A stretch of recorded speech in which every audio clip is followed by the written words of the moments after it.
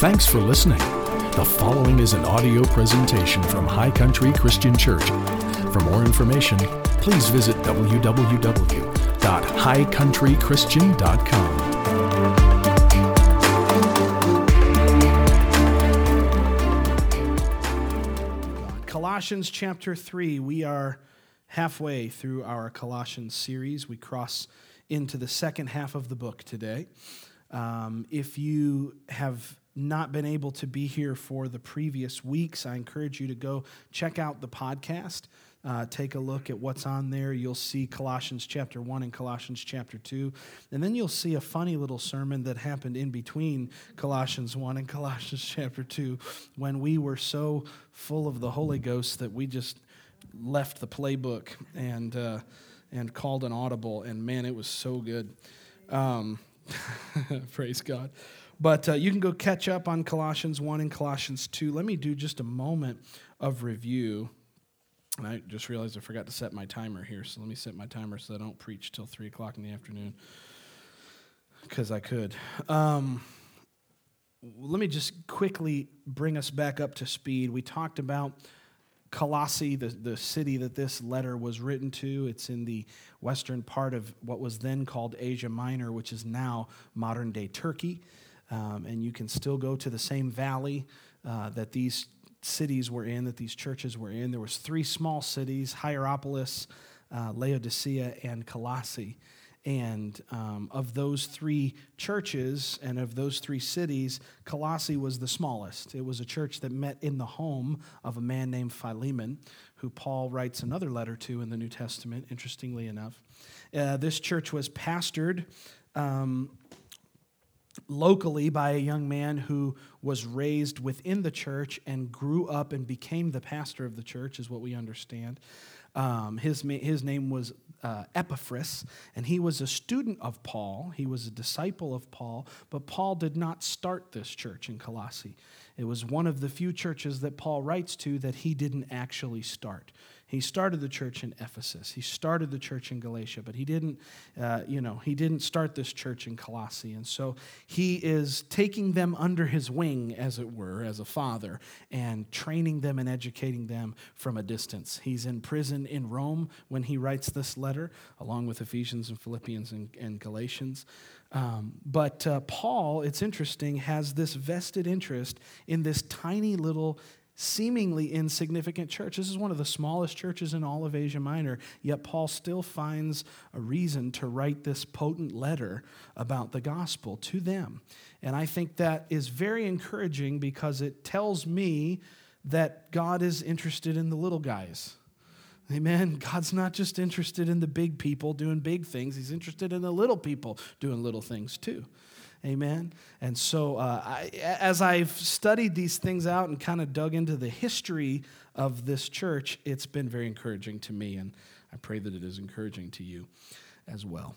Last week, we talked about chapter 2 and the major things that Paul's dealing with in chapter 2. He's dealing with the extremes of 2 heresies that had come into that church and into the churches surrounding them in that Lycine Valley of Western Turkey that we talked about. And these 2 kind of extreme heresies were Gnosticism and extreme Judaism or asceticism. Gnosticism and asceticism, which is extreme Judaism. Gnosticism's over on this side of the road, in this ditch, if you will.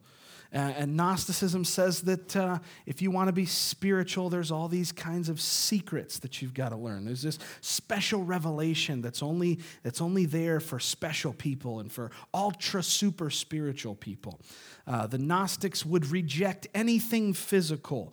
They thought that the flesh and the physical was just absolutely based. There was no value to anything that happened. So you hug your wife and you kiss your wife, that's carnal, that's ridiculous, that's base. You're not spiritual. So here they are in this ditch, thinking that everything has to be hyper-spiritual. Then, on the other side of the road, in the other ditch, is asceticism, extreme Judaism, which is where they would punish themselves, punish their flesh, to try to be righteous, to try to be holy. And Paul comes in chapter 2 so beautifully with this corrective word that brings both groups out of both ditches and brings them right back to the middle of the road.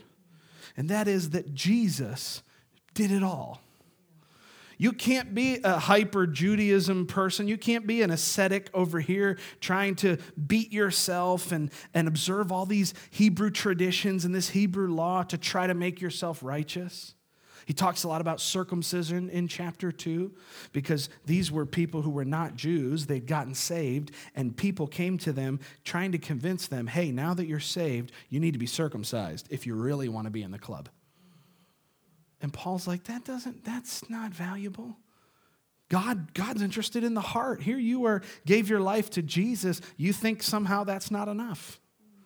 You got to observe all these Hebrew feasts and new moons, and you can't eat pork and shellfish, and all these poor Gentiles are like, we love pork. Right. They're trying to get him to observe all the Hebrew laws, and Paul's like, y'all are in a ditch over here. You're on this side of the road. And then the Gnostics are on the other side saying, you got to be hyper-spiritual. You got to get special secret wisdom from God. And Paul says, no. All the wisdom of God is found in the person of Jesus. All the Hebrew law was contained in what Jesus did. He lived that law perfectly so that you and I don't have to. Amen? So he brings him right back to the middle of the road. And that's where you and I need to stay. So if I had to title last week's, I would say, Get Out of the Ditch. That would be the title of last week's sermon. This one, chapter 3, if I had to title this, I'd call it Out with the Old and In with the New. Out with the old and in with the new. Let's read chapter 3. It's 17 verses long. Let's read it, and then we'll come back and make some comments on it. And I pray that you'll get a lot out of it this morning. Chapter 3, verse 1, it reads, If then you were raised with Christ, seek those things which are above, where Christ is, sitting at the right hand of God. Set your mind on things above, not on the things of the earth. For you died, and your life is hidden with Christ in God. When Christ, who is our life, appears, then you also will appear with him in glory.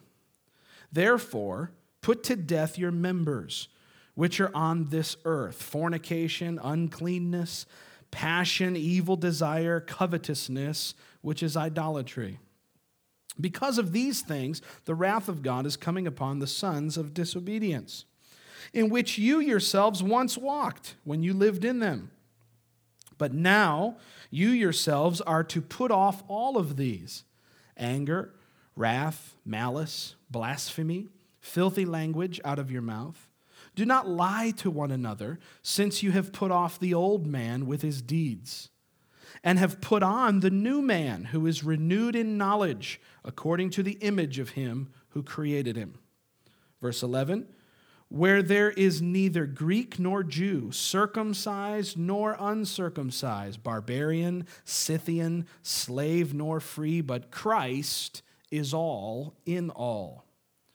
Therefore, as the elect of God, holy and beloved, put on tender mercies, kindness, humility, meekness, long-suffering, bearing with one another, and forgiving one another. If anyone has a complaint against another, even as Christ forgave you, so you also must do. But above all these things, put on love, which is the bond of perfection, and let the peace of God rule in your hearts, to which also you were called in one body, and be thankful. Let the word of Christ dwell in you richly in all wisdom, teaching and admonishing one another in psalms and hymns and spiritual songs, singing with grace in your hearts to the Lord. And whatever you do in word or deed, do it all in the name of the Lord Jesus, giving thanks to God the Father through him. Wives, submit to your own husbands as is fitting in the Lord. Husbands, love your wives and do not be bitter toward them. Children, obey your parents. Amen. Children, obey your parents in all things, for this is well-pleasing to the Lord. Fathers, do not provoke your children, lest they become discouraged, Bondservants, obey in all things your masters according to the flesh, not with eye service as men pleasers, but in sincerity of heart, fearing God. And whatever you do, do it heartily, as to the Lord and not to men, knowing that from the Lord you will receive the reward of the inheritance, for you serve the Lord Christ. But he who does wrong will be repaid for what he has done, and there is no partiality. Wow. Isn't that awesome? I know that it takes up time in the message, but I love reading a whole passage like that. There's so much in it, and it gives us such a great backdrop of context for us to be able to understand what it is that we're reading and to be able to pick apart certain verses. There's things that stick out in this passage that are things that Paul is trying to emphasize for us to understand. But man, without reading the whole thing in context, we can miss out on some of the value of the scriptures that we're going to focus on today. So I appreciate you bearing with me as I read all 25 verses of that. You're never going to go wrong by reading the Bible. Amen. You just can't make the wrong decision when it comes to reading the Word. If you're reading the Bible, it's automatically the right decision. So let's look through this chapter and make some comments on it and help us to understand. Paul shifts in his argument now. He shifts away somewhat from the discussion of chapter 2, and he begins to shift and define godly moral conduct in this passage. He begins to define godly moral conduct, and it's interesting to me that we need this message just as much as they did in the first century. Amen. I would define myself as a person who really preaches grace. I believe in the grace of God. I consider myself something of a grace preacher. Yet, in this age of grace that we live in, people don't want to read chapter 3. People want to pass over when they're told that they can't do this and they can't do that. Hey, you know what? You're not supposed to have filthy language. You're not supposed to be a fornicator. You're not supposed to be idolatrous. Put away wrath and anger and malice. People don't want to hear that anymore. Oh, well, brother, it's all grace. I'll just do whatever I want and Jesus will be pleased. Wrong. Amen. How many of you know that God will always love you? No matter who you are, no matter what you do, there's always forgiveness for sin. There's always grace, and there's always mercy made available to you and to me. But just because the Lord loves us doesn't mean he's pleased with us, right? Sometimes we do stuff just like my kids do with me. Sometimes they do stuff that tick me off, and sometimes we do things that tick God off. And our lives as believers ought to be aimed at not just serving God, but pleasing God. I don't know about you. I want God to be happy when he thinks of me. I want him to say, well done, good, faithful servant. So in the age of grace, we still need to understand that conduct is important. The difference between the old and the new covenant when it comes to conduct is that the old covenant held out the perfect standard and said, try to do that, but you never will be able to. Try to live a perfect life. You'll never be able to do it. The law was out here in front of us, and it was just begging us to try to do it, knowing that we wouldn't be able to. That was the old covenant. You know the differences between the new covenant? The law's not out here anymore in front of us. It's written on my heart. God gave me a new spirit and a new heart, and he wrote his law on the inside. And now I'm compelled from the inside to live up to, by grace, what I couldn't do in the old covenant. Us having good behavior and having good moral conduct is just as important in the new covenant as it was in the old covenant. The difference is the motivation is changed and the ability to do it has changed. You and I could never live up to the law under the Old Testament, under the old covenant. But now we can perfectly fulfill God's law because it's been written on the inside. That's why when we sin, it hurts. That's why when we do something wrong, our spirit man on the inside's going like, ooh, that wasn't the right thing to do. Why? Because we've got a new nature. His law has been written on the inside of me. So godly conduct and morality is just as important and just as valuable as it's ever been. God didn't lower the standard for us. He raised us up to meet the standard. Amen. Praise God. So Paul starts to define all of this for us and help us to understand how we're to live godly moral lives. Are you interested in that? I know I am. So let's look again at verse 1 and 2. And these are some very real clues. If I was you, I'd underline these in my Bible. These are clues on how to live a godly moral life.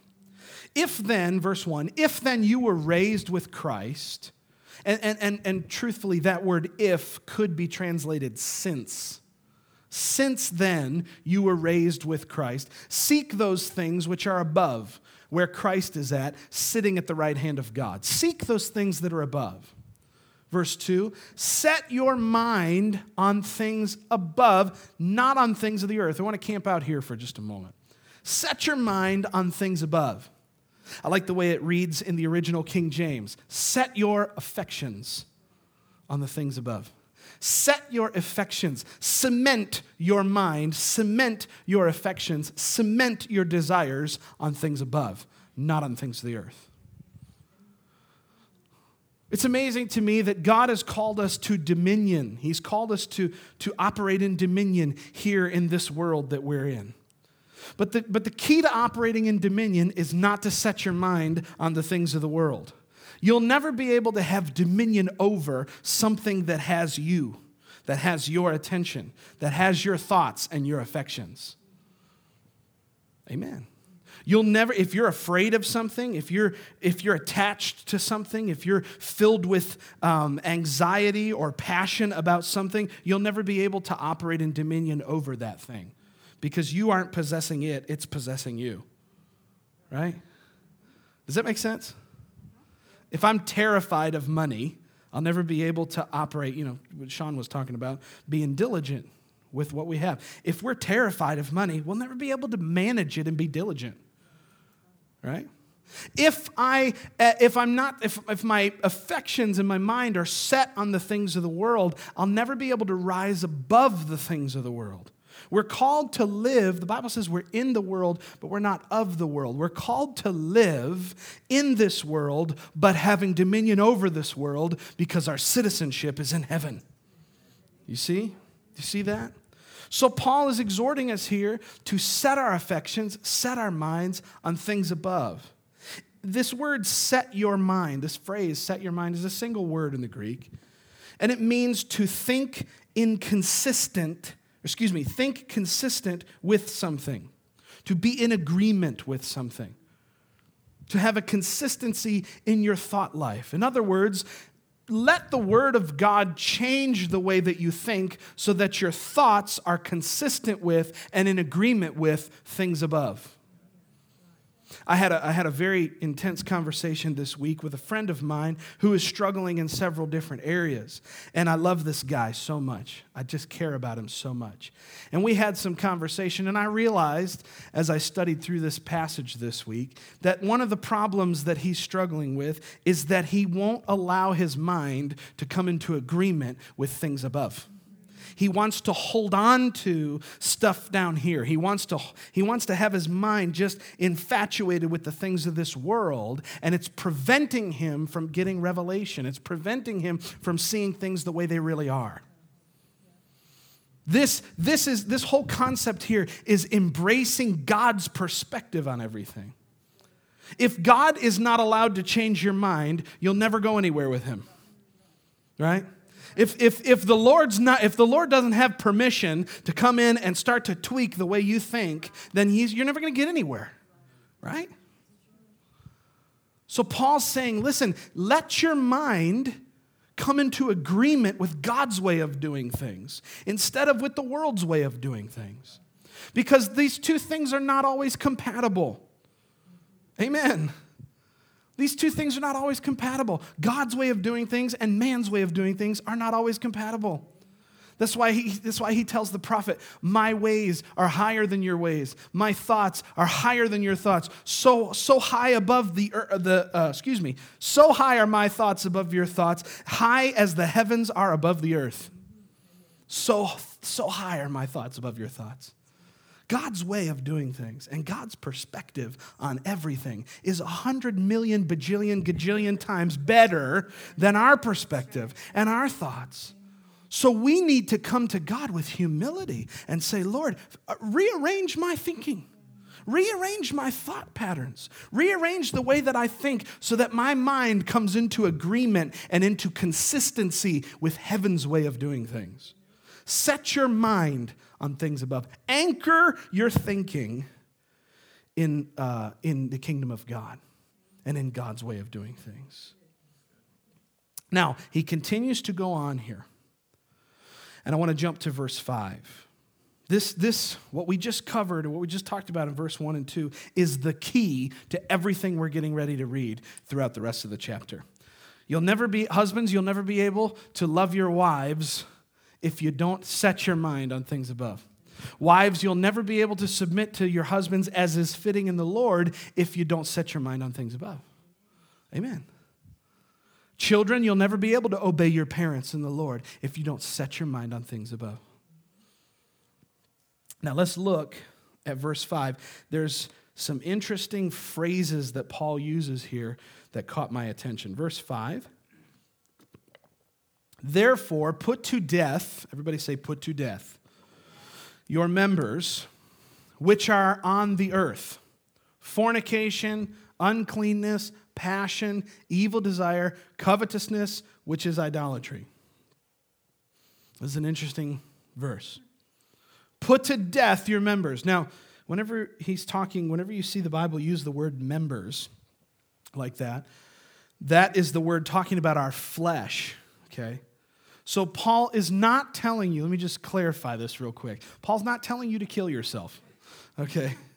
He's not telling you to kill yourself. What he's telling you to do is put to death the old way of thinking and the old way of living. Put to death that old part of you that wants to pursue lusty, fleshy, sensuous activity. Now, when I say sensuous, I'm not meaning sexual, I'm meaning sensual, things that are appealing to the senses, right? All this stuff that Paul's listing here, passion, evil desire, covetousness. Oh, ouch. Covetousness. It's idolatry. Put to death that stuff. Kill it. Now, look at verse 8 because we're going to make a comparison here. Verse 8 says, but now you yourselves are to put off all these things. Anger, wrath, malice, blasphemy, filthy language out of your mouth. Put off. Verse 5, he tells us to put something to death. Verse 8, he tells us to put something off. Isn't that interesting? If you dig into the things that he's dealing with, these issues, malice, blasphemy, the stuff from verse 5, fornication and idolatry and covetousness, you realize something. Everything in verse 5 is an internal situation. Everything in verse 8 is an external situation. Everything in verse 5 is internal. It's soulish. It's in that area of your life, the mind, the will, and the emotions. It's internal. And he says that stuff needs to be put to death. But this external stuff needs to be put off. Let's dig into it a little bit more. Go back to verse 5. Therefore, put to death your members which are on the earth, fornication, uncleanness, passion, evil desire, covetousness, which is idolatry. That phrase, put to death, if you drill into it in the Greek, it means this. It means to cut something off from its source of life. Cut something off from its source of life. Essentially, put it to death. Makes sense, right? Cut it off from its source of life. If you're dealing with evil desire, cut that off from its source of life. Starve it. Stop feeding it, in other words. If you're struggling with fornication, stop feeding fornication. If you're struggling with uncleanness, covetousness, if you're covetous of something else that somebody has, stop feeding that desire and you'll cut it off from its source of life. You know how, you've ever heard this analogy before? How do you get a stray cat to leave you alone? Quit feeding it. Did you ever have a stray cat come show up at your door, and then your wife or your daughters are like, oh, but it's so beautiful. Look at this little thing. And let's get some warm milk. And guess what happens? Guess who's back? Tomorrow. And the next day. And the next day. And they're going to keep coming back as long as you keep feeding it. Paul says on the internal stuff of the soul, if you want to exercise victory in your life, quit feeding it. Quit inviting it back.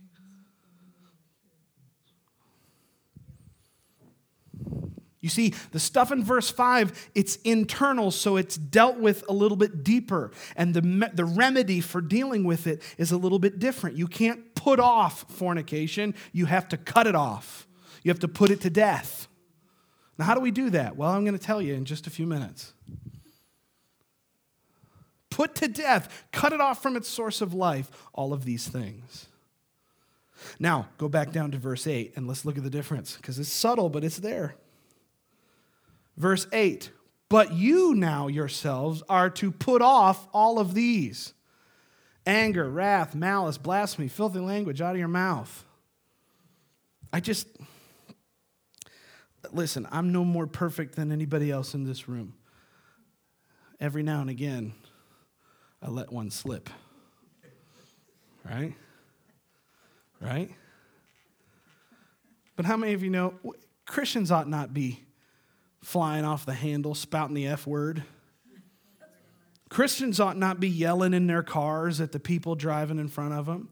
Christians ought not be practicing filthy language. Why? It's not gracious. It doesn't minister life at all.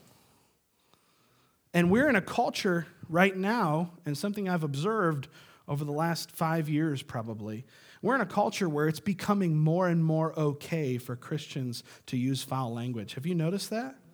I've been observing it. On social media, in conversations with people, it's just becoming more and more commonplace for Christians to just say, whatever. Paul tells us that's something that we need to put off. It's not a deep-seated issue that's got to be rooted out of you, right? It's not, you don't have to go to counseling to figure out how to stop swearing, right? You don't have to. You don't have to go, and get all this immersive therapy so I can figure out what my parents did to me in my childhood that's causing me to now use foul language. No, just stop swearing.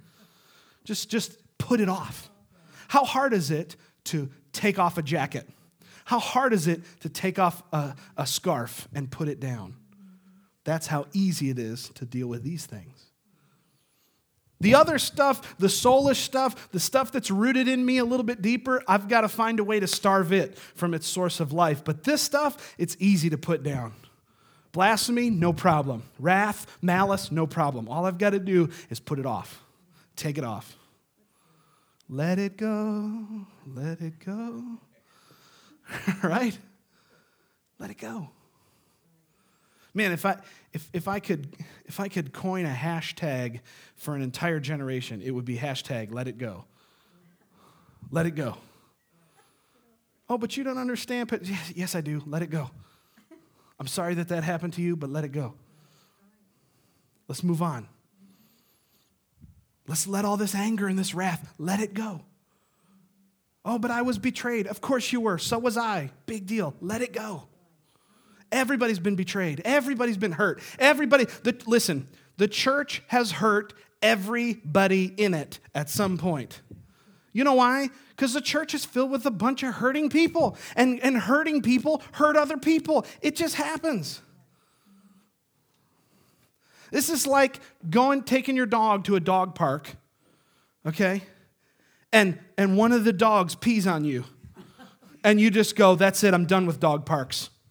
Forget it. I'm done with dog parks. Never again. Can you believe that dog? That thing, little Fifi, peed on my shoe when I was at the dog park watching my dog. Can you believe that? How dare they let somebody like that in that dog park? And what you didn't see is your dog's over there peeing on somebody else, right? Why? Because that's what you do in a dog park. Dogs pee. It's just don't get mad at the dog. Let it go. Everybody's been hurt.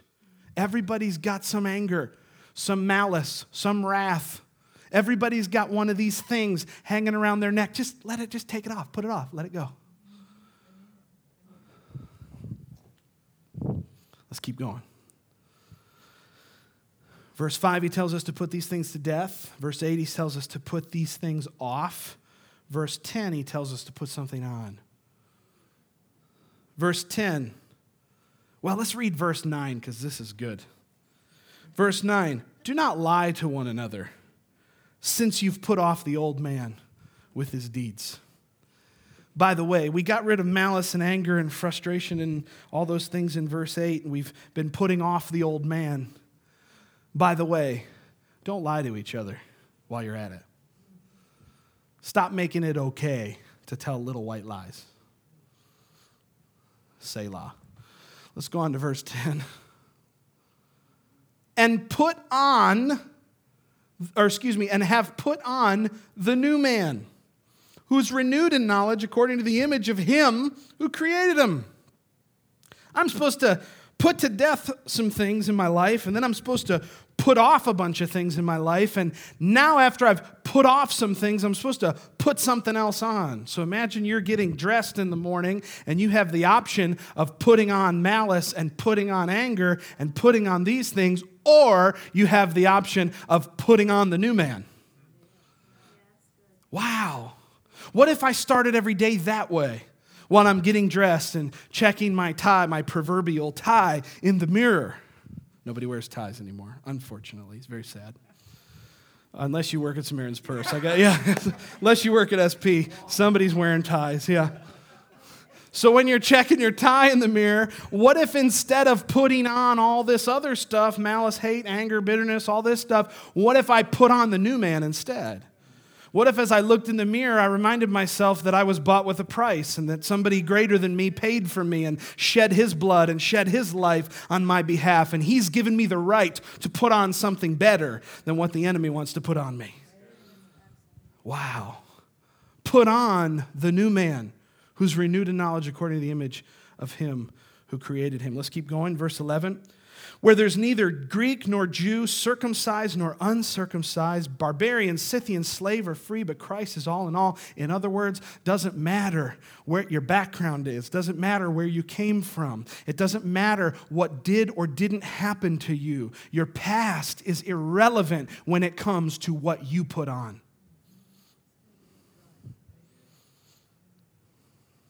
Verse 12. Therefore, as the elect of God, holy and beloved, put on tender mercies. Put on kindness. Put on humility. Put on meekness. Put on long-suffering. Oh, man, that's a tough one. Put on long-suffering. You know what long-suffering is? It's patience. It's the ability to burn long. It's the ability to have a super long fuse. What if you put that on in the morning instead of putting on short-fusedness? Where you're just on the brink of explosion 24 hours a day. What if I put that off and instead I put on long-suffering? Verse 13. Bearing with one another. Forgiving one another. This is Christian conduct. This is how we're to live together. Listen to this is amazing. I wish I could shout this to our generation. If anyone has a complaint against another, even as Christ forgave you, so you also must do. Now, if I was to read that verse in the context of today, you know what it would read like? Frustrated with one another, holding grudges against one another. If anyone has a complaint against me, I'm going to tell about it on social media.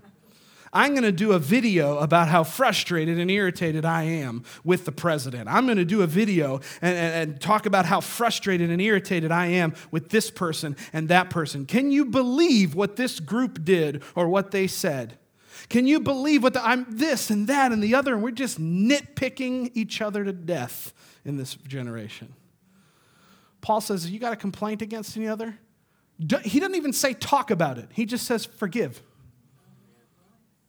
You got a complaint with somebody else? Let it go. Let it go. Why? Why? Because here's the deal.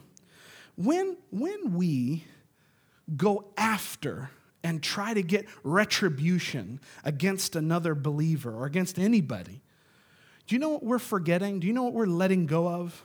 We're forgetting that we ourselves have been forgiven of something. That's why he says, even as Christ forgave you.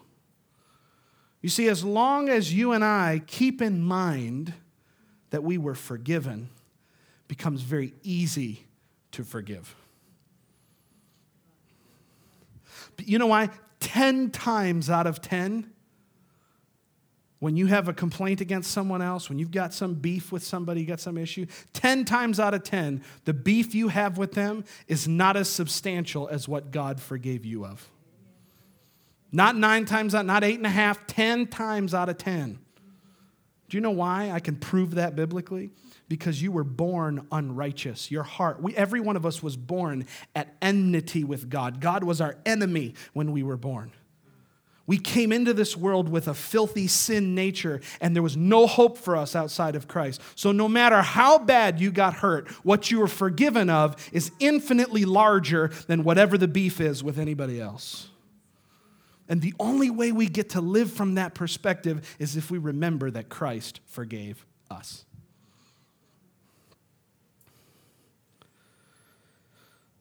Verse 14. But above all these things, put on love. I remember Sean taught this in a small group. You remember teaching this in a small group years ago? He talked about, he used the analogy of people getting dressed. Above all, put on love. Love was like the diamond necklace that went across all of it, that went over the top of it all. Above all these things, put on love. It's the centerpiece of your wardrobe. It's the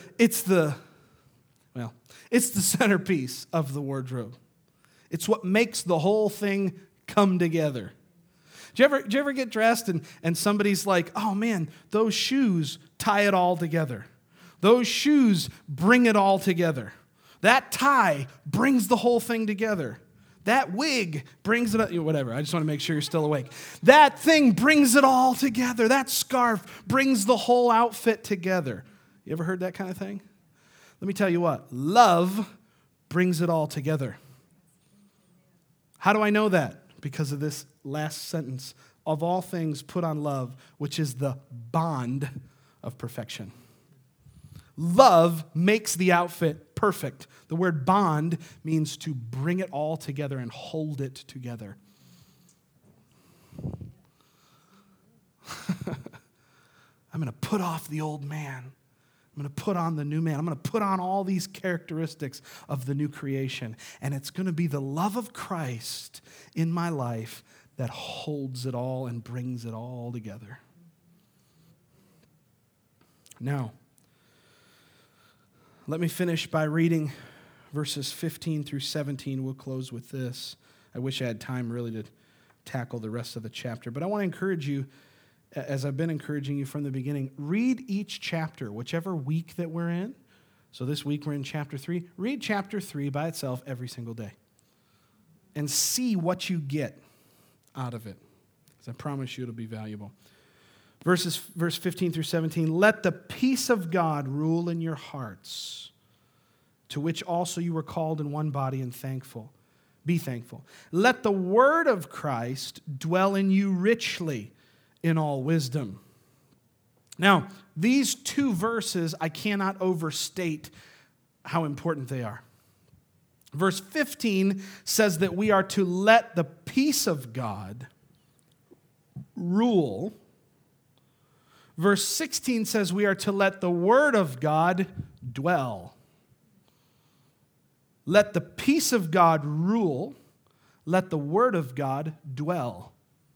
If you and I are going to walk in the way that we've just been talking, if we're going to live this Christian life that Paul has outlined for us, it becomes essential that we do these two things. This is the how. Okay? I've talked to you about the what, the where, the why, the when. This is the how. How do I put off the old man? How do I put to death these deeds of the flesh? How do I put on the new man? Two things. Let the peace of God rule, and let the word of God dwell. What does it mean to let the peace of God rule? The word rule in the Greek it comes to our understanding as like an umpire in a baseball game.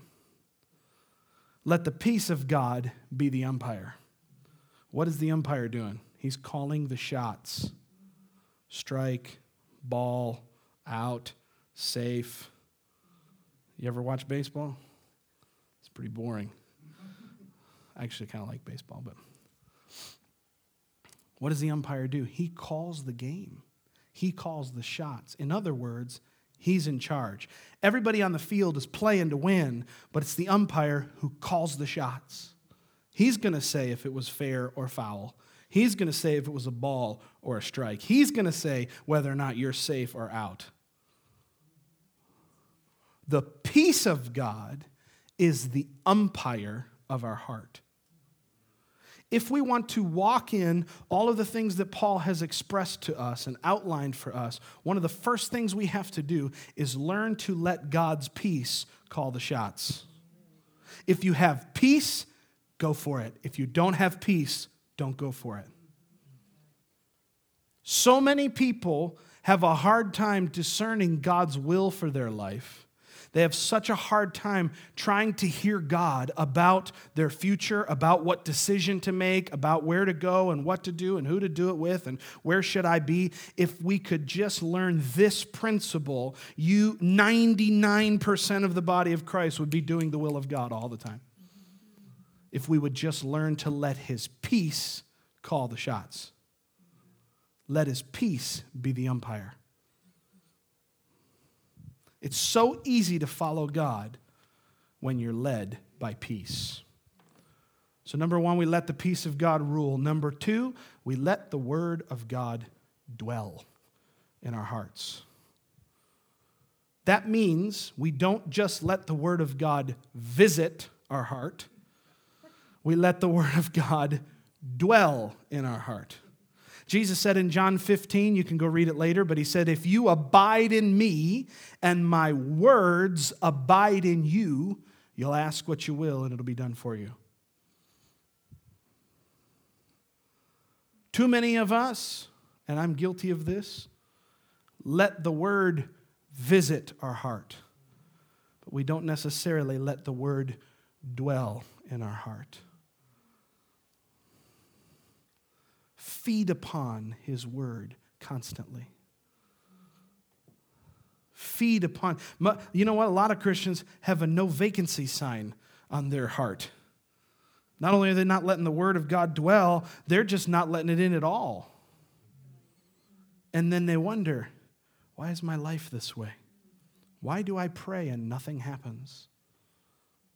Why do I struggle the way I do? Let the word of God dwell in you. Let the word take residence in you. How silly would it be if you moved into a house and never stayed there? You said, this is my address, this is where I live, but I'm only here once a month. You dwell and live all over the place. That's how we do the word of God. We say, Jesus, you can visit once, twice a month. I tell you what, Lord, you can visit. I will put the word in my heart on Sunday morning at 10 a.m. I'm going to go to church and I'm going to get fed for the week. It's ridiculous, isn't it? I mean, when you put it in that kind of context, imagine if you only ate food once a week. You'd be like, well, I'd be skinnier. Yeah, you'd be dying, okay? Might work for a couple of months, but then you'd shed all that fat, and then you'd be back to normal, and then it would start to become a detriment. But we do that with the Word all the time. We don't let the Word dwell in our hearts. We let the Word visit our hearts once every Sunday. Well, I'm just going to leave that right there. I'm going to just put that there. You can do whatever you want with it. And whatever you do, verse 17, we end with this. Whatever you do in word or in deed, do all in the name of the Lord Jesus, giving thanks to God the Father through him. Do you see the pattern? Do you see the grand argument that Paul is painting here for us?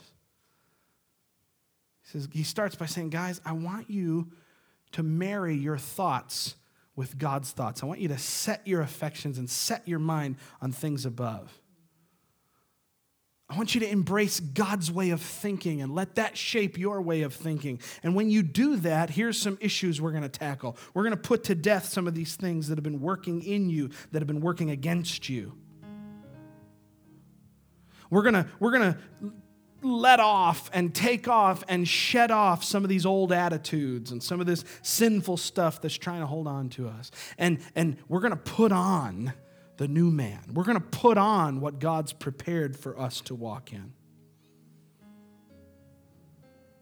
And if we're going to do that effectively and if we're going to stay there for the rest of our life, we're going to let the peace of God rule and be the umpire of our hearts. And we're going to let the Word of God dwell in us. And it's going to preserve us. And it's going to keep us where we need to be kept. And the net result of that is that everywhere I go, everything I do, whether in word or in deed, I'm doing it as unto Christ. When I go to my job, I'm a productive, happy, joy-filled employee because I'm doing everything unto him.